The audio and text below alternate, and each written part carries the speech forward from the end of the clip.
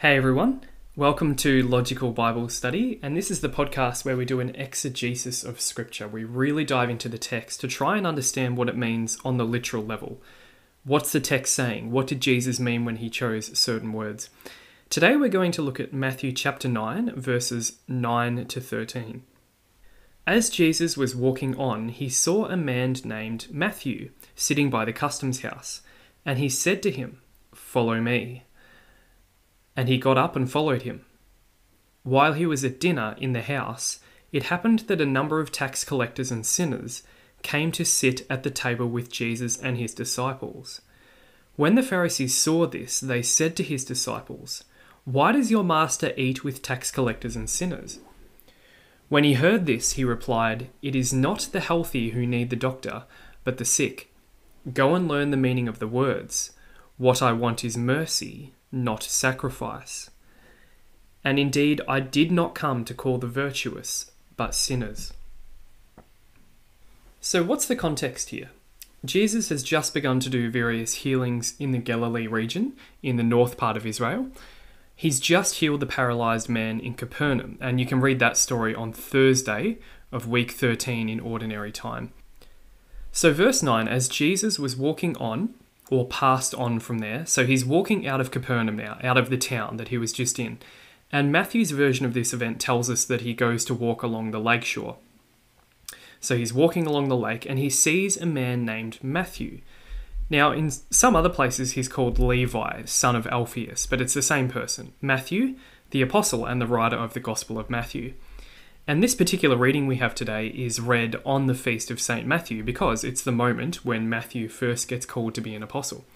So Matthew is sitting by the customs house, or more literally tax office. And if you've seen the TV series The Chosen, you'll see kind of what this looks like when Matthew is standing in his tax office. And it's basically a little stall. And the one in Capernaum was a particularly important tax stall because it's located on a major trade route on the border between Herod Antipas's territory and Philip's territory, and it's in Capernaum. So it's actually quite an important tax office that's in Capernaum. That probably indicates that Matthew was particularly skilled because it's a particularly important tax office. And it's the place where tolls or taxes were collected from anyone that was passing through the area, as well as where taxes for the locals had to be paid, and particularly taxes associated with fishing, because this is a fishing village, and the Romans made the Jews pay taxes whenever they did certain kinds of fishing. In terms of how much they had to pay, well, we're not entirely sure, but it's estimated that the combined tax on the Jews, if you include the temple tax, Herod's taxes, and additional Roman taxes, probably around a third of the person's income. So not that dissimilar to what we have today in Western society. So you can see why they don't like tax collectors, because they're taking 30% of their income. So Matthew is a tax collector. That's his job. These are Jews who are appointed by the Romans to collect taxes from the Jews. So it's a Jew working for the Romans. Other Jews did not like tax collectors, and that's for 4 reasons. Firstly, they worked for the Romans, basically, or Herod more specifically, but by extension, they worked for the Romans, and the Jews don't like the Romans. Secondly, they take people's money. No one likes that. Thirdly, collecting taxes in Galilee would involve frequent contact with Gentiles. So a tax collector was kind of doubly sinful. Not only does he take people's money, but he associates with Gentiles. And then the worst kind of tax collectors were known for keeping some of the money for themselves. So for all these reasons, tax collectors were considered to be notorious sinners. The fact that Jesus calls Matthew then a notorious sinner, a notorious tax collector, to be an apostle, it's quite significant. It tells us about God's mercy and the kind of kingdom that Jesus wants to build. So Jesus sees Matthew and he says to him, "Follow me." Now, even that is significant because in that culture, usually followers would pick the rabbis, not the other way around. But here the rabbi says, "Follow me." And Matthew gets up and follows him. Now, it's not clear whether Matthew knew who Jesus was, although he probably did because Jesus has been hanging around Galilee for a while. But certainly something about Jesus made Matthew leave his livelihood, just as the fisherman had earlier in the Gospel of Matthew, and he follows Jesus straight away. We get to verse 10, the scene changes. while he was at dinner in the house, so they're reclining, eating food. Now, it's not clear what house they're in. Some of the Gospels seem to indicate that it's Jesus' own house, but other Gospels seem to indicate that it's Matthew's house. And it's not clear either way because just the word he is used. They're in his house, and that could refer to either Jesus or Matthew. Most likely it's probably Matthew because he's holding a fairly big feast here, and Matthew is probably quite wealthy. Certainly both of the houses would be in Capernaum.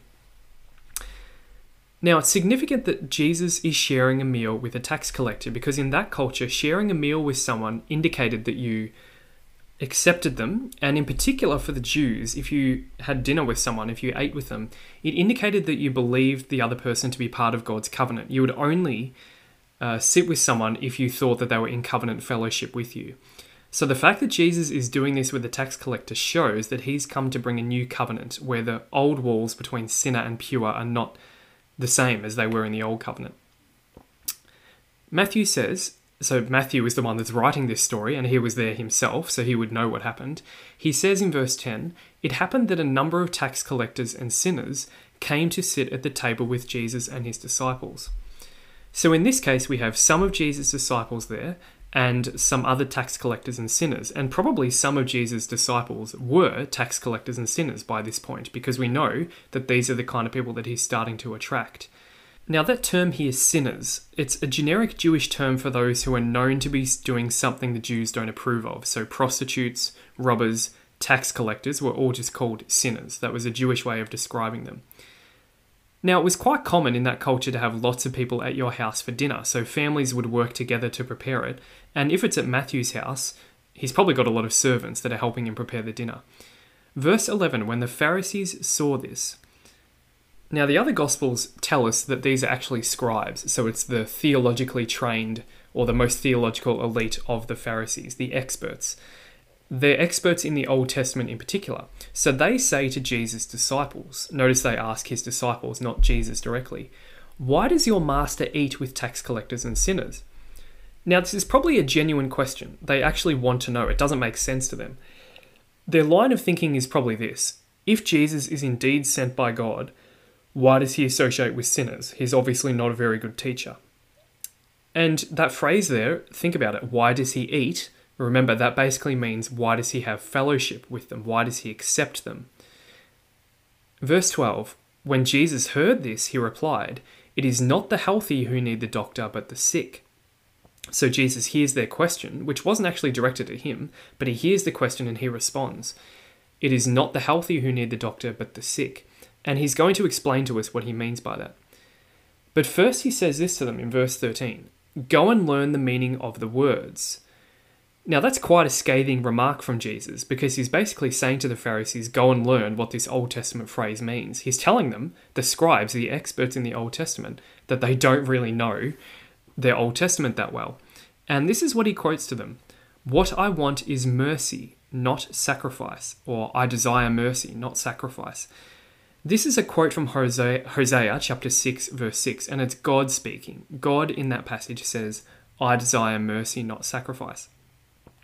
The context of this is really important. So in Hosea, the Israelites were living very sinful lives, and they were trying to cover up their sin with acts of external piety, like temple sacrifices.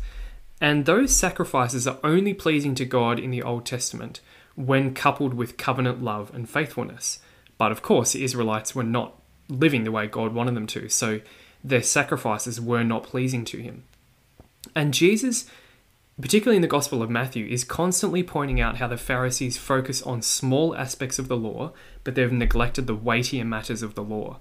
And this is an example of that.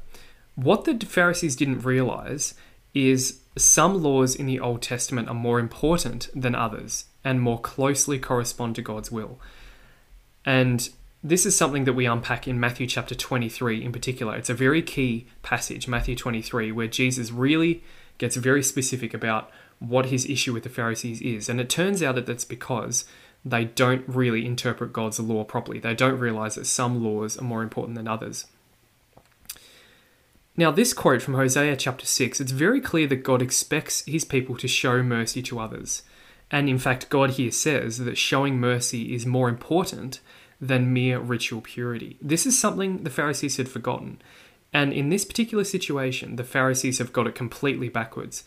The Pharisees here are more concerned with Jesus as a Jewish teacher needing to separate himself from sinners, particularly in terms of table fellowship. They're really concerned that he gets the external purity right, but they've placed that as more important than showing mercy to sinners.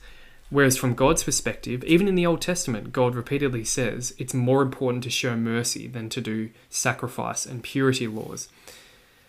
And so Jesus finishes this by saying to them, "Indeed, I did not come to call the virtuous, but sinners." And that can be translated righteous. I did not come to call the righteous, but sinners. So Jesus here tells us his whole mission is to get those who have wandered far from God to come back to him. And it's important that we think about what the implications of this phrase is. I did not come to call the virtuous, but sinners.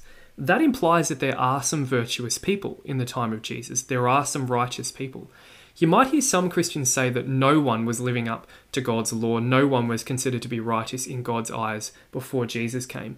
That's not quite correct. It might be true that people struggled to fulfill the law perfectly, but I think the implication of various sayings of Jesus is that some people were right in God's eyes by the time of Jesus, and Jesus has not primarily come for them. He has come for those who have turned from God.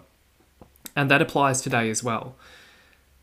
If you think about the prodigal son in particular, the parable of the prodigal son, the older brother, the whole point of the older brother is that he's someone who's already in God's favor, whereas the younger brother falls out of God's favor. So the Messiah has come for those who have fallen out of God's favor, who have wandered from him. And notice that Jesus has come to call the sinners to something, repentance. It's not just he's inviting them to hang out with him, he's inviting them to repentance. That's what entering the kingdom requires, as we see elsewhere in the Gospels. So that's the end of today's passage, the call of Matthew, and it's quite fascinating hearing Matthew himself, he's the author of this Gospel, narrate his initial encounter with Jesus. If you want to hear the next section is read on Saturday of week 13 in ordinary time. Let's now turn to the Catechism to see what it has to say about this passage, and most of these will be quite familiar. So paragraph 581, which is about Jesus and the law. The Jewish people and their spiritual leaders viewed Jesus as a rabbi. He often argued within the framework of rabbinical interpretation of the law. Yet Jesus could not help but offend the teachers of the law, for he was not content to propose his interpretation alongside theirs, but taught the people as one who had authority and not as their scribes.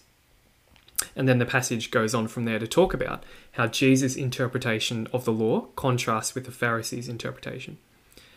Paragraph 589 says that Jesus gave scandal above all when he identified his merciful conduct towards sinners with God's own attitude towards them. He went so far as to hint that by sharing the table of sinners, he was admitting them to the messianic banquet. So here is a really good example. He's actually he's eating with sinners, and that's a sign that he's allowing them into the greater messianic banquet, which is to come in the kingdom of God. And then lastly, paragraph 2100, this is a really interesting one. It's about the virtue of sacrifice. Outward sacrifice, to be genuine, must be the expression of spiritual sacrifice. The sacrifice acceptable to God is a broken spirit. The prophets of the Old Covenant often denounced sacrifices that were not from the heart or not coupled with the love of neighbour. Jesus recalls the words of the prophet Hosea, "I desire mercy, not sacrifice." So there the Catechism quotes from the passage we've heard today. Really interesting application there. And we need to keep that in mind too. Our sacrifices and external acts that we do are only worth something to God if we couple it with the interior dispositions that God wants of Christians. So thanks for listening today. If you're enjoying this podcast, can I please ask you to prayerfully consider becoming a supporter of the ministry? It only grows, it's only able to do what it does through your support. There's no other ministries or anything that support it. It all depends entirely on listener support. So you who are listening, you can determine how much we can do with this ministry and how far it can reach. And so I'd ask you to prayerfully consider becoming a Patreon supporter of the ministry. There's a link for that in the show notes. Even just $5 or $10 a month helps go a long way, cover the basic costs of the ministry, and helps plan for future projects and things that we can do. It is a small ministry, so we do need your support.